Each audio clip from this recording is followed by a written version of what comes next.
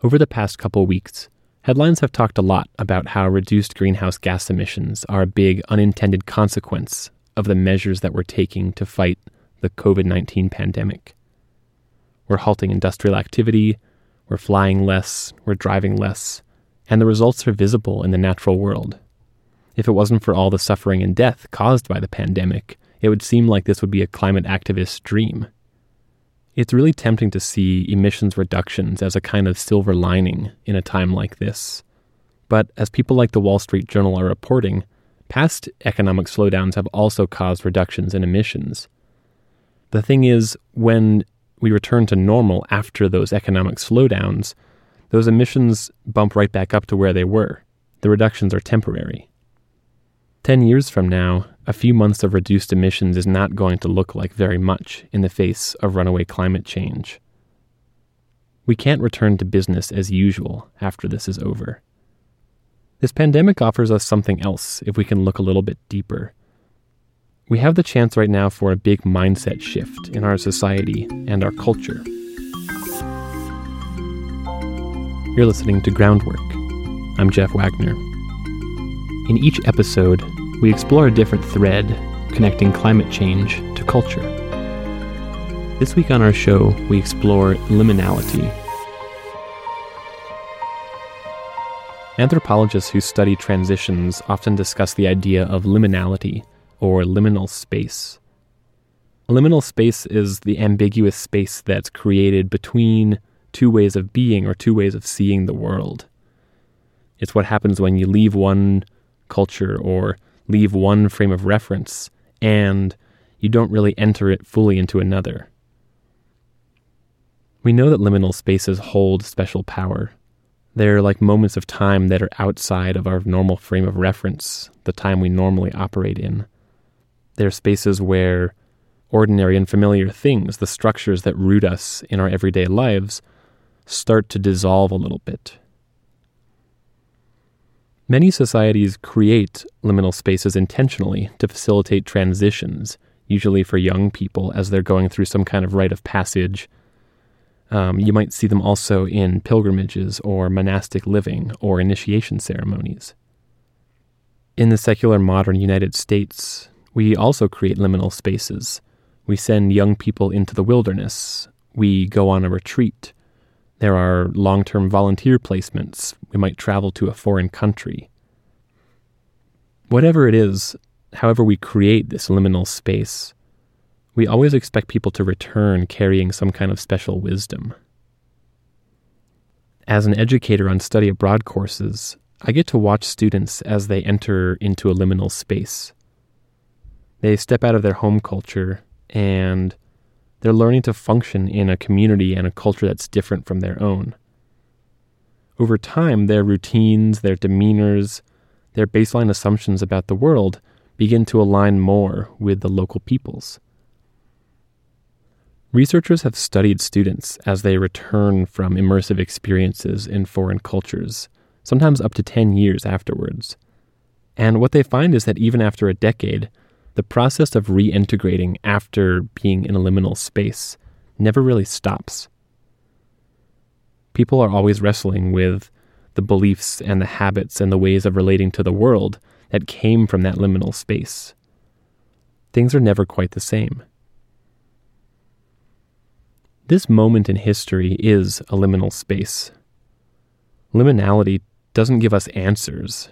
Instead, it kind of illuminates that there are choices where there didn't really seem to be any before. We have the chance to choose how we want to live in the future. This moment is important for the natural world, not because we've paused emissions for a few weeks. It's really important because we've left behind what we considered to be normal. And right now we're not just thinking about alternatives, but we're living them. Our culture itself is being thrown into question, and we're doing it through a very powerful method that cultures use when they want to facilitate transitions. Culture is a really hard thing to identify, even under normal circumstances. Unless someone has lived outside of their home culture, their home context, it's hard to pinpoint exactly what it is that they're talking about when they refer to their home culture. growing up in a culture is like being a fish growing up in water. Right now, we're like a bunch of fishes out of water, and we're looking back at our culture, the water from which we just emerged. A few months ago, it would be really hard to imagine some of the things that have happened recently. We've shut down most commercial air travel. Our government has started paying universal basic income and is talking about paying more. Entire cities have shut down, and most of the world's population in the past couple weeks have not traveled within a few miles of where they live. We're beginning to loosen our membership in a system of life that was characterized by this tremendous crescendo of busyness and spending. This liminal space is a really extraordinary opportunity, not just to look deeply at our culture, but also to look at the way that our culture approaches problems. I want to talk specifically about climate change. That's what this podcast is about. With climate change, we're stuck in a kind of paradox, and we've been stuck in it for a long time. We need large-scale policy shift, but most of those policies also have to come with shifts in lifestyles that make those policies possible. Right now, the general public in this country, in the US, is unprepared to implement a lot of those cultural shifts because it would mean having to shift the way we live. Without a big commitment as a society towards creating a new sustainable culture, we're really just asking how we can feel environmentally friendly while maintaining our affluent way of life. So our approach to climate change is an approach that's not really open to all solutions. We're only open to solutions that also prop up the systems that are familiar and comfortable to us. That's why we like solutions like electric cars. They let us feel good, but they don't challenge our membership in the system that created climate change in the first place. Right now, that system that created climate change is on pause. This liminal space is a space that can help expand our ideas of what is possible, and it can help to break us out of really entrenched ways of thinking about climate change. When I give public talks about culture and climate change, people almost always ask me the same question. They ask, what can I do in my own life to address climate change? I don't like this question because people are usually just looking for a quick fix. They want a silver bullet that they can put into their life so that they don't have to think about climate change anymore. Really, that question is trying to sidestep the tension that exists around a central truth that we don't want to acknowledge. Our culture causes climate change. In a way, those people are asking how they can avoid stepping into a liminal space, how they can avoid stepping into uncertainty and asking what are new ways in which we can live. I always answer that question with a reminder. I like to remind people that as individuals, we constantly take part in creating the cultural landscape that we live in. Our current cultural landscape is inhospitable to many climate change solutions, including large-scale climate policy. They're really outside of what we define as allowable and normal. We need a culture that's open to more than just new technologies.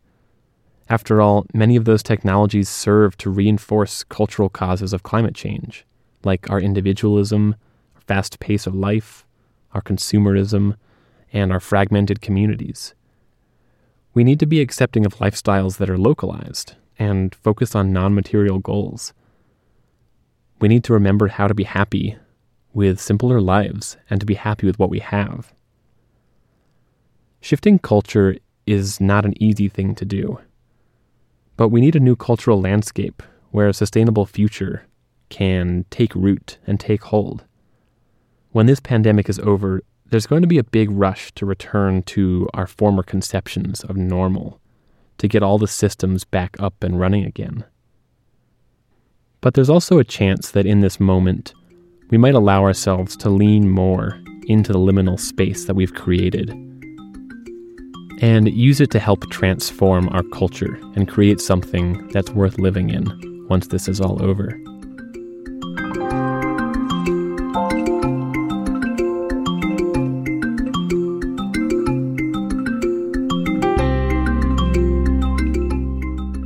This week on our show, we have two segments exploring liminality. Writer and producer Anna G. Stevens brings us a story of a community in the Mekong River Basin in Southeast Asia wrestling with social and environmental change. But first, I wanted to catch up with somebody who experiences liminality on a daily basis in their work. I got in touch with Jessica Fuller.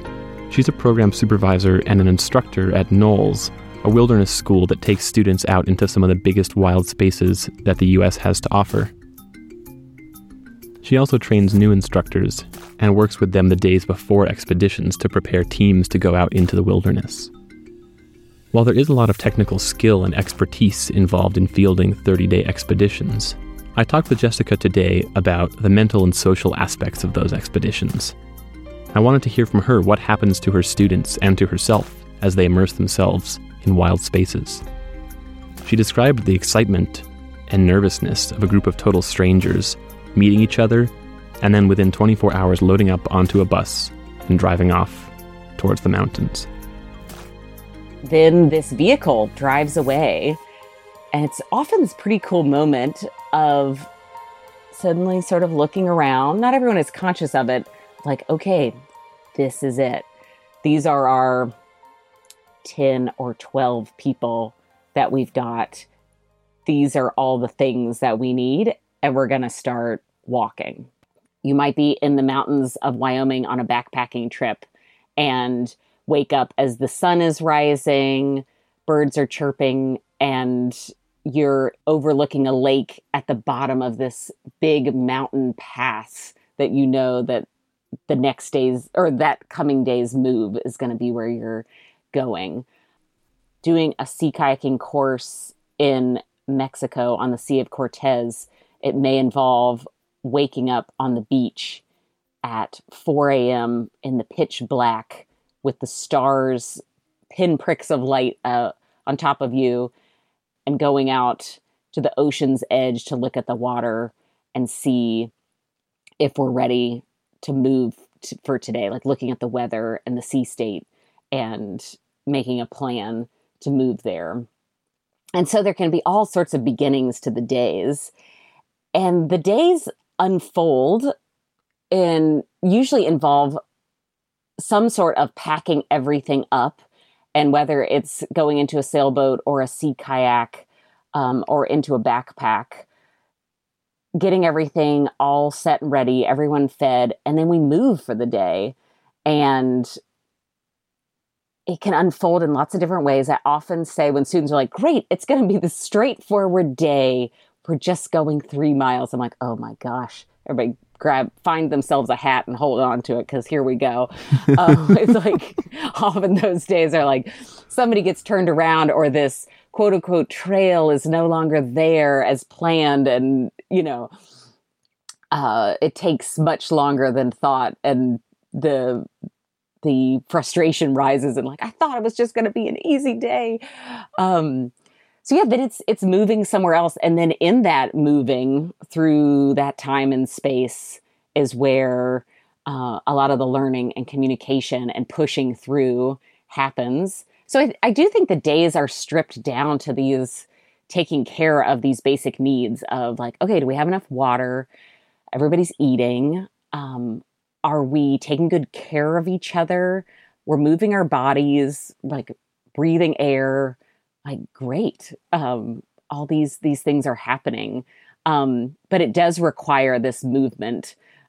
People often say this like, oh, it's the journey, not the destination. And sometimes on hard days, I'm like, you know what? It is the destination. Like, I love getting to the end and eating a bunch of snacks and taking off my hiking boots that have been on my feet for 8 hours. Like, can't we just get there and do that part? But it's just not the same. You can't drive to a trailhead, get out of your car and sit there in the parking lot and stuff your face with like a bar of chocolate you've been saving and sit there and laugh in the same way. You'd be like, oh, okay, we're just sitting here in a parking lot eating this. But you go on like this multi-day journey and that joy of like, oh, we did it, we made it, and this relief of getting there. And it took the journey to get to that destination that allowed you to rejoice in it, to see the change to see the growth. And that destination feeling doesn't always come when you expect it or hope it does or wish it would. But it is a very cool feeling. And when it happens, I often am like, oh yeah, this is why I do what I do. I think when people describe extended experiences in the wilderness, there's a kind of paradox that you hear, where at one point people seem to be very in touch with sort of transcendent aspects of life. People feel that there's some sort of spiritual connection with the natural world, that their relationship with the natural world feels more vibrant. You hear that people's relationships with their peers feels more vibrant. Their relationship with themselves changes, and with their ideas of what they want to do with their lives. It seems like things come into sharp focus, and so it has this positive connotation to it. At the same time, there's a lot of hardship. But yeah, I guess where this question is going is I want to ask about that sort of richness of experience and what role you think that plays in this liminality, the liminal space that's created in the wilderness. Oh, yeah. Vibrancy is such a good word for it. That you're feeling more. I always would describe it as like, I feel like my emotional muscles were being stretched and feeling these superlatives of different emotions. And it doesn't mean I always felt wonderful all the time. That yes, there were moments that I'm like, I was looking out at this beautiful view and like enjoying the people here, and the stars were starting to come out, and it was just beautiful. And you're like, oh, I have never felt so alive and connected to what is going on. But I also had moments where I was like, I have never felt so tired. I have never felt so frustrated. And by pushing out into those more superlative pieces, I think it's like your color spectrum of life increases. And I think that's where that vibrancy comes in. Do you think that people are feeling anything akin to that in our current pandemic? I don't know if they are right now. I feel like there's a little bit of an anxiousness of, can I just go back to what we had before? Because that quote unquote worked. And I think I could see that in students and even myself often at the beginning of a course when you're wondering, why am I out here? Why did I make this choice? Could I do something? It's like, I'd like to just go back to when things were easy, familiar, known. So yeah, I think we're in this interesting moment of, are we going to put our hands up and say, I can't do this. Let me grasp for what was, or okay, let me move forward into this new unknown and make it the best that I can. So in that 30-day Knowles course that you're talking about, people kind of pushing through those feelings, if you had to place us on that 30-day timeline, where would you put us? I would say we're like on day 4 or 5. I actually reflected on this.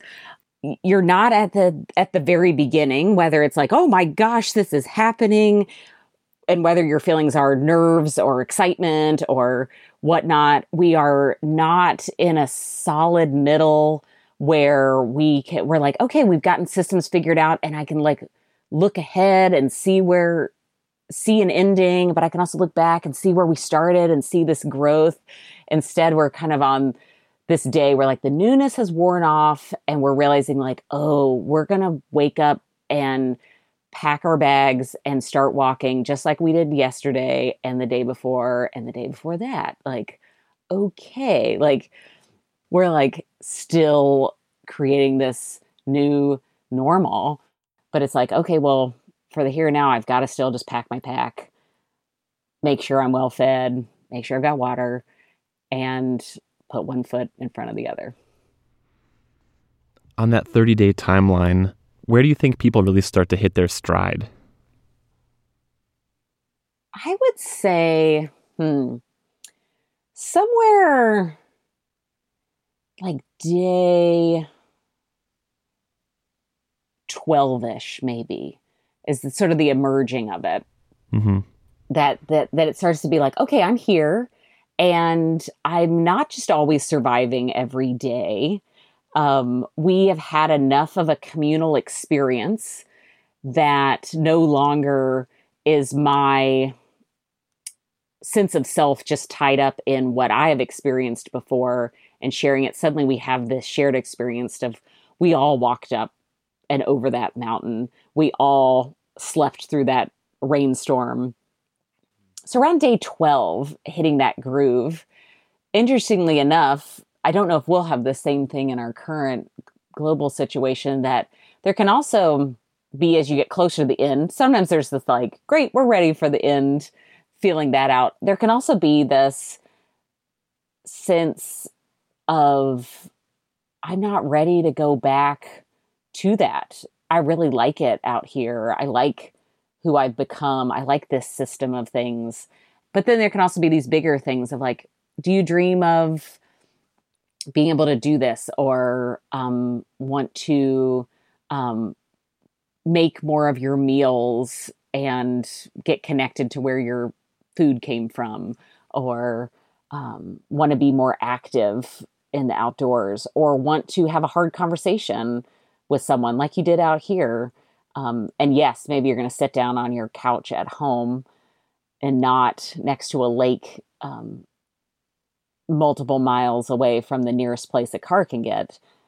But can you find success and joy in those as well? It seems like you're describing on these courses people becoming more in touch with the basic building blocks of life. Can you describe what that looks like? Definitely on these courses, I think it does strip you down to just what you need. And not only in this like begrudging, like, great, I'm surviving, but even this celebration of these small moments of things, that, along with, I've mentioned a lot of times that there can be like too much water, of it raining a lot on a trip. There can also be times when we've gone to the canyons of Utah where there's not enough water and you're searching and searching. And I remember distinctly on a recent trip, we were coming up on 24 hours of not having found any water. We still had some with us. We weren't in dire straits, but just every moment we were that we continued and would go up someplace and search this out and not find anything. It was like, okay, what are we going to do? And I remember even having this moment. I sat on this mesa and just needed to take a moment to myself. And yes, there was this moment where finally someone came around and we just heard this little echo of a student who was off checking out around this corner, and heard like, we thought like, did they just say water? I think I heard someone just say water. And you're just getting so excited. I even grabbed my co-instructor's like hand, like we were in some sort of like rom-com, like, it's happening. Maybe we're going to do this. We're going to be okay for today. And then the student came around and said like, we found water. We're good. And like, people were just so excited, like, yes, we did it. Someone like took their shirt off and just started dancing, like just in the joy of like, we found water and tonight we can relax into that and celebrate and cook. Yeah, saw this importance of like, oh yeah, these basic needs are met. Now we can enjoy community and each other so much more. But yeah, that trip was this roller coaster because we knew that we would then start this search all over again as we had to like leave that water source and like continue that search. What do moments like that do to you as a person? When you go through a moment like that, how does it change your outlook on life as you return to your daily life? Reflecting on how it affects in my daily life. I mean, I think in the immediate, after a course, there is this relief in some of the comforts that many people have in their day to day of like, oh, I just get to lay down on this mattress. I didn't have to blow it up. It's the temperature is very pleasant in this room as I fall asleep. So I think there can be those immediate things. And then as you keep going forward and maybe those everyday things become everyday again and don't maybe carry that, like, I don't turn on the faucet, go like, we have water, and start dancing around. With the reflection, there are places in the world where that is worthy of daily celebration and whatnot. But I think it's this carrying this little seed inside you of like, I know how to do hard things. And maybe I'm not going to have to exactly go out searching for water again or keep walking as the sun is setting, trying to find a decent place to camp. But I know I can do that. And that makes all the difference. And I have found myself in my current situation reflecting on different pieces of that like, I don't know when all these things that are happening around the globe are going to come to an end. And in fact, they might not in this tidy bow that I want it to.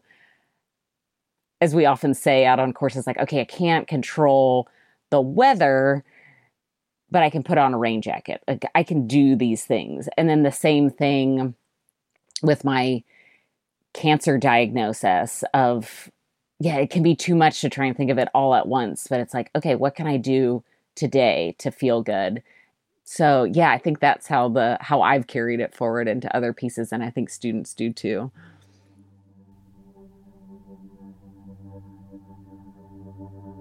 So I wanted to speak with Jessica about more than just her work. During the pandemic, she was diagnosed with cancer. She offered to share some about how her past experiences and her work with liminal spaces has helped her navigate this challenging time. Mm-hmm. Yeah.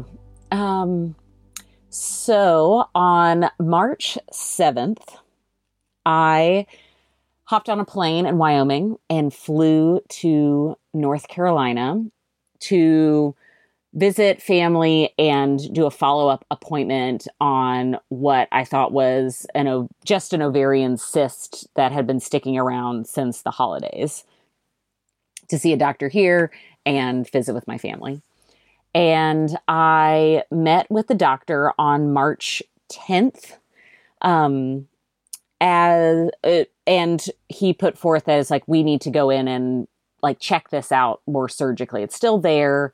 We don't know what it is. Let's check it out. And at this time, I communicated with my work back in Wyoming at Knowles, saying, and everything was still humming along. We had hundreds of students out in the field. So on March 10th, had called with this news. We moved forward on setting the surgery up for a week later on March 17th. And I'm assuming anyone listening to this can start to fill in potentially some things that were happening in the world around that time, that over that next week, so many things shut down, including on March 16th, I got the call from work that they were pulling everyone out of the field, canceling courses and sending everyone home. And then I went in and had my surgery the next day and found out I had cancer. It was fascinating to watch this change and sort of decide like, oh my gosh, how I have to go into a hospital and get treatment while they are both, worried about like catching germs that may be coming there. They are preparing for things. I've had an experience of twice being at a treatment facility that I was there on their last day of operating with their normal systems, that they were shutting things down to move it over and consolidate it with other things to make room for potential coronavirus patients. So this personal health unknown has been intertwined and interwoven with this global health unknown in these uncanny, strange, sometimes you can do nothing else but laugh as it's hysterical and hilarious moments. Oh, sorry, I had one more thing if you want. I also this dovetailing of with Knowles shutting down is I found out got the call from my boss giving me the heads up that my position was going to be eliminated, as they were needing to let go of people. I learned that on the same day that I met with a doctor who said that you're going to need to do chemo as well. And I was like, oh, okay.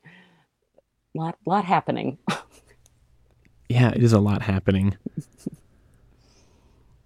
Yeah, part of why I wanted to talk with you is because it struck me that through this process, you've had a tremendous amount of resiliency, and you've kind of taken all this stuff in stride.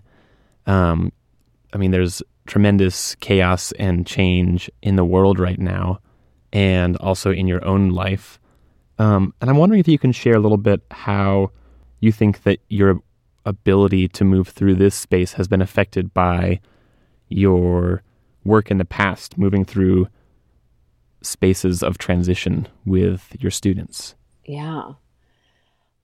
Well, I think personally, I've definitely had this reflection on how I've certainly had emotional moments. I am not a robot and haven't had times where I have felt sad and shed tears or felt frustrated or wanted things to be different. But I there was also this resolve as each time that I got this bit of information, it was kind of like, okay. And it wasn't worth the effort pushing back and wishing it were different or hoping it would change. It's like, okay, this is the reality.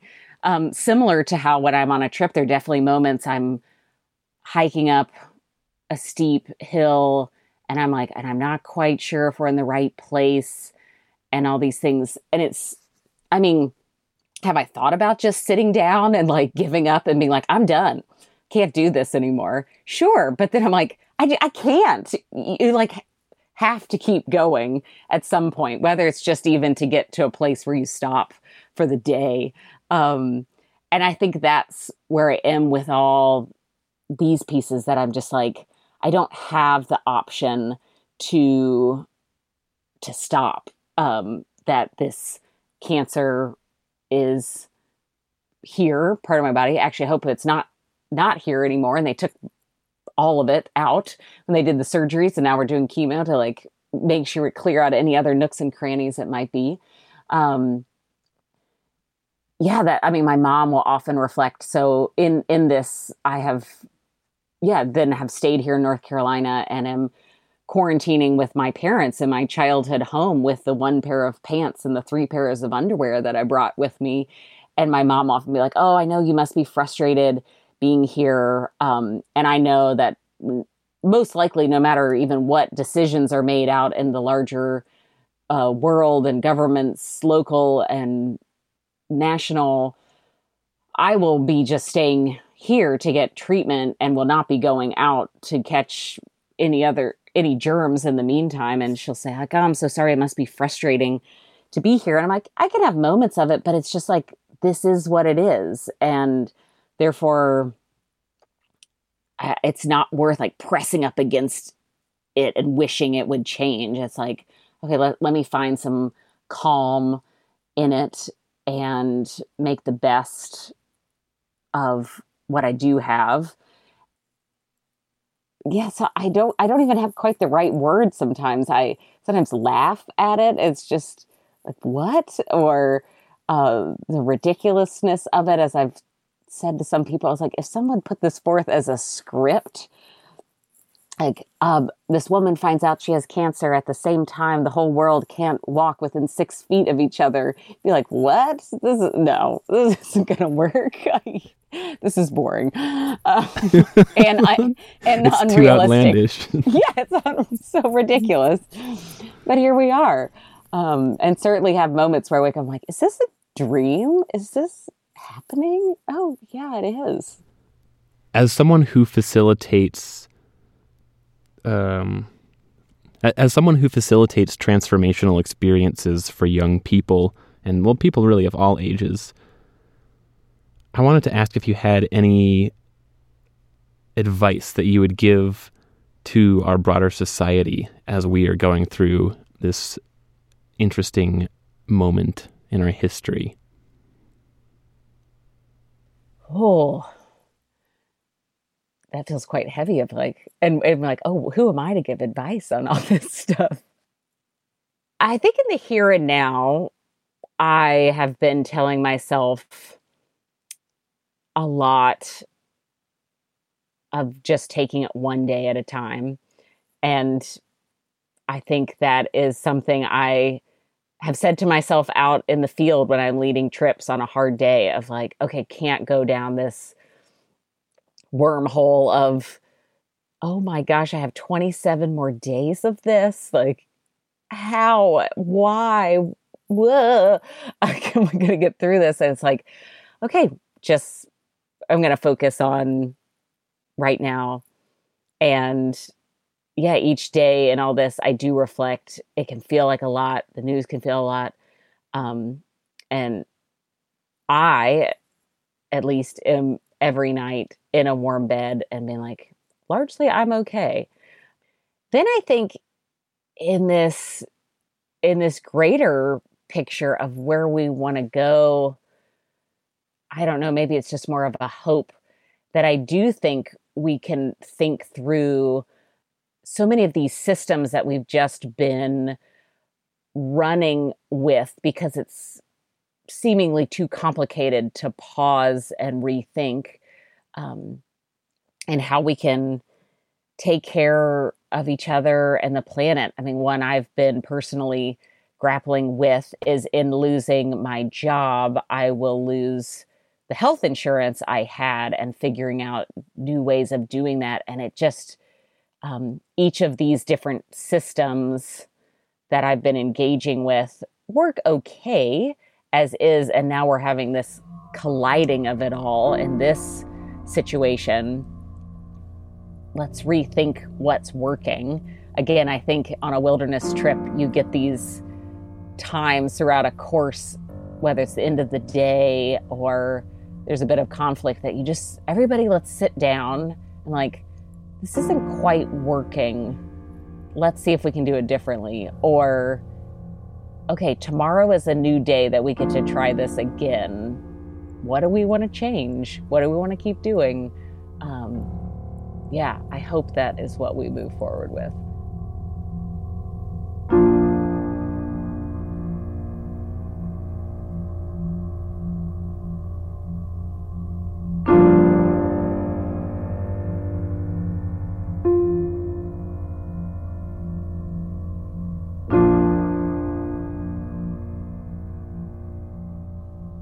Sometimes called the Amazon of Southeast Asia, the Mekong is the world's 12th longest river.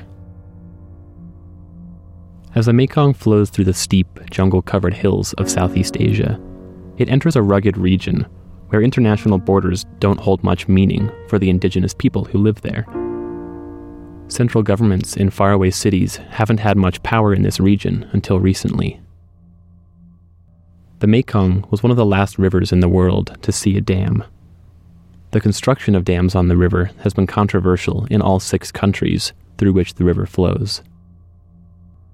As dams disrupt seasonal flows on the river and harm fish populations, local people can be led to believe that governments don't care about their livelihoods. They're trading their livelihoods for electricity to feed to large urban centers. Anna G. Stevens brings us a story from the lower Mekong Basin, where the river flattens out as it flows through rural Thailand and Laos.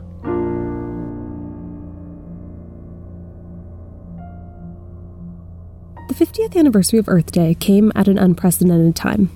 A global pandemic has forced us to change the way we are living and adapting on a daily basis to protect the lives of others from an invisible threat. A half-century ago, when voices of the environmental movement in the United States gained national attention, they were calling for similar action, for us to look inwards and act with intention to preserve all kinds of life for as long as possible. As more voices have entered the conversation about protecting and preserving our Earth, it has become clear that there is no permanence in the normal we know. Species die out, economies crash, sickness spreads. There is a telling power in how we choose to navigate these squalls and accept this temporary reality. adaptation is written into our human history, where tragedy exists in tandem with opportunity. In the 1850s, the original inhabitants of Bontumui established a community that relied on the seasonal variation of a river's depth and discharge to meet their needs. The river rose 30 to 40 feet during the regular annual rains, inundating the land with fertile silt. When the rains stopped and water levels fell, villagers returned to the river to fish and use the nutrient-rich land to grow food. The seasonal calendar was so predictable that almost every week, villagers had a different project to focus on: starting seedlings, transplanting, casting nets, harvesting cotton, spinning thread, dyeing fabric, weaving. Every task was in sync with the natural tempo of the earth, and life was created and sustained in conjunction with the flow of the world's 12th longest river. Bontumui sits under forested hills where the Mekong snakes between the rice paddies of northeastern Thailand and the jungles of Laos. The river serves as an invisible political boundary, separating families who have settled in these two nations. A single paved road leads into the village, connecting it to the influences of technology, modernization, and retail-based economic opportunities that the urban centers of Ubon and Bangkok promise. Bontumui resembles thousands of other villages found in the Mekong River Basin, which spans from the glaciers of the Tibetan Plateau in China through 6 countries to the South China Sea and tropical Vietnam. Clusters of mud brick and bamboo homes rest just above the river, with foot-trodden paths connecting them to one another and to the water below. Small wooden boats with outboard motors line the shores, staked to bamboo poles driven into the sand. Patches of vegetable crops grow in riverbank gardens, and animals roam untethered, occasionally shooed from doorsteps or out of gardens. When the sun is hottest, people of all ages sit and nap in the shade of banana and tamarind trees, pausing from work. The Mekong River Basin is one of the most biodiverse regions on Earth, supporting the livelihoods of over 60 million people, while also providing habitat for thousands of species of birds and mammals, nearly 20,000 different kinds of plants, and over 1,000 freshwater fish species who migrate with and against the river's currents. The basin's diverse geography, from the rocky, remote Himalayas to dense, hard-to-access jungles, explains why new species continue to be discovered, and how many have rarely been seen by humans. The source of the river's rich productivity is the annual rains that come to Southeast Asia each year. Historically, these arrived predictably, and villagers in Bontumui plan their growing and harvesting seasons around them. In the dry season, they planted rice, sweet potatoes, corn, and cotton in the riverbanks. Villagers also fish during annual fish migrations, tracking populations and gaining insight into the health of the river. They emphasize knowing the names of the fish in their nets and were careful not to overfish. After the harvest, work moved to houses and communal areas where neighbors gathered to spin cotton fiber into thread for hand-woven fabric, and to husk rice, dry fish, and save seeds for future seasons. The river sustained this localized community, where knowledge, income, culture, and traditions tied the people to the cyclical nature of the earth. The villagers in Bontumui first noticed changes in the river's predictable seasonality 20 years ago. Their concern about global climate change and Southeast Asia's rapid urbanization began to grow. Around this time, China began constructing 11 dams on the upper Mekong to feed their city's growing demands for electricity. Laos followed suit, cutting the river's ecosystem in half with the controversial Shiaburi Dam, completed in 2018. Electricity prices and market demands determine water levels now, and the unpredictable discharge from dams can wash away riverbank crops without warning or cease altogether, leaving fields to die from thirst. Migratory fish in the river once grew to over 600 pounds, but many species are now moving towards extinction. What was once the world's largest freshwater fishery and the primary protein source for 60 million people is collapsing. Additionally, the effects of climate change have been drastically felt in the region, where water scarcity impacts vulnerable populations of humans and animals alike. With more extreme weather patterns, including stronger and longer droughts, agricultural productivity has decreased, increasing the threat and fear of food scarcity, unstable economies, and loss of essential resources. The people of Bantamui have been forced to address these concurrent issues as new ecological and geopolitical landscapes have disrupted their centuries-old way of life. But their connection as a community has not wavered. They have embraced confusion and uncertainty with resilience and concern for one another. Po Sa, a village elder who always has a question on his mind and a spark in his eye, characterizes his community by the way they choose to be there for one another. In Bantamui, we think of unity. We build together. We don't have fences here, so we can walk through each other's houses and yards. If people walk by, we ask if they have eaten. We think of the food resources we have. We share what we have. If my neighbor has vegetables, I can ask for some and give something else in return. People gather together when someone is sick or has died. Everyone in the community knows each other. Modern influences have inevitably found their way into Bantamui. Pipes now pump water from the river to homes, eliminating the need to haul water in buckets, and villagers use concrete to construct new houses. These changes reflect a broader, contemporary mindset focused on advancement and attainment, but they have had positive impacts on Bantamui as well. Recognizing that it is no longer feasible to focus their time, energy, and resources solely on horticulture and agriculture, villagers have shifted their roles in the community. Many, like Po Sa, now are educators and activists, using their local knowledge to preserve and protect riverbank communities from further development or deforestation. A few years ago, the Thai and Lao governments proposed a dam just 2 kilometers upstream from Bantamui. A dam so close would force the villagers to relocate from the land they call home. Determined to defeat the dam project, villagers conducted an impact survey in the region. They interviewed communities similar to their own about agricultural productivity and fishing practices. With their findings, Bantamui's activist group approached local and regional governmental leaders about the immense impact this dam would have on the livelihoods of thousands of residents in the region surrounding Bantamui. The dam was never built. This achievement inspired villagers to strengthen their voices in the fight against development and climate change, and to invite others near and far to listen. While Bantamui moves away from agrarian-based practices and relies on more imported food than in decades past, they remain a community focused on the river. A community center overlooking the Mekong hosts classes and trainings for locals and visitors. Domestic and international groups visit Bantamui to learn about its history and have a chance to try some of the traditional farming practices that have become all but extinct in urban areas.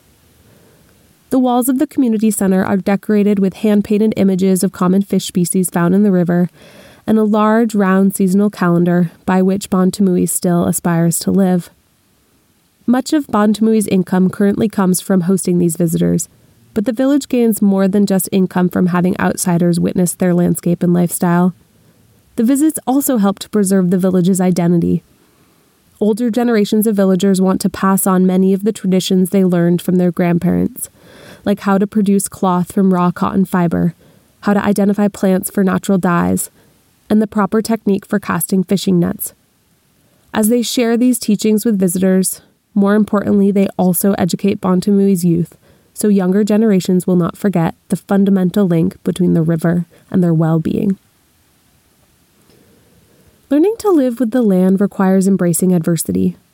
The people of Bantamui have developed this skill over generations, and they have used it to be a voice for themselves and for the Mekong River ecosystem that millions of people rely upon. Ultimately, land and hand have continued to work together. Adversity pushes us into corners of our minds we rarely visit. It can be uncomfortable and unsettling.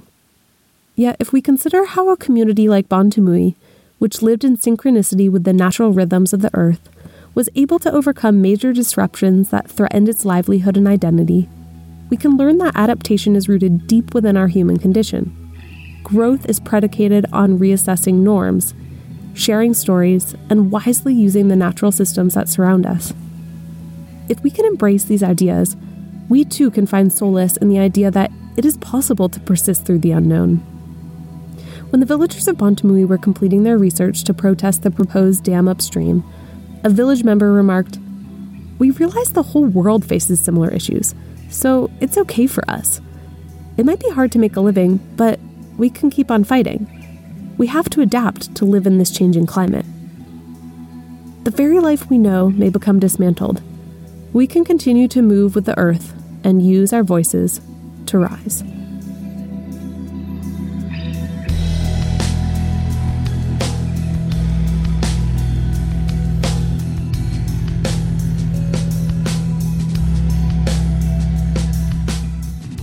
Groundwork was created by me, Jeff Wagner, with help from Anna G. Stevens. Special thanks today to Elise Guarino, Amina Simon, and Jessica Fuller. Groundwork is recorded on occupied lands of the Ute, Cheyenne, and Arapaho peoples. This podcast is released in conjunction with our email newsletter called On the Ground. Some of the stories you heard today come in written form in that email newsletter. Each issue, we focus on a different theme as we explore how climate change and culture are related. You can sign up at www.layinggroundwork.org. Thanks for listening. If you're in North America, I hope you're enjoying spring. It's probably time to go outside and plant your garden.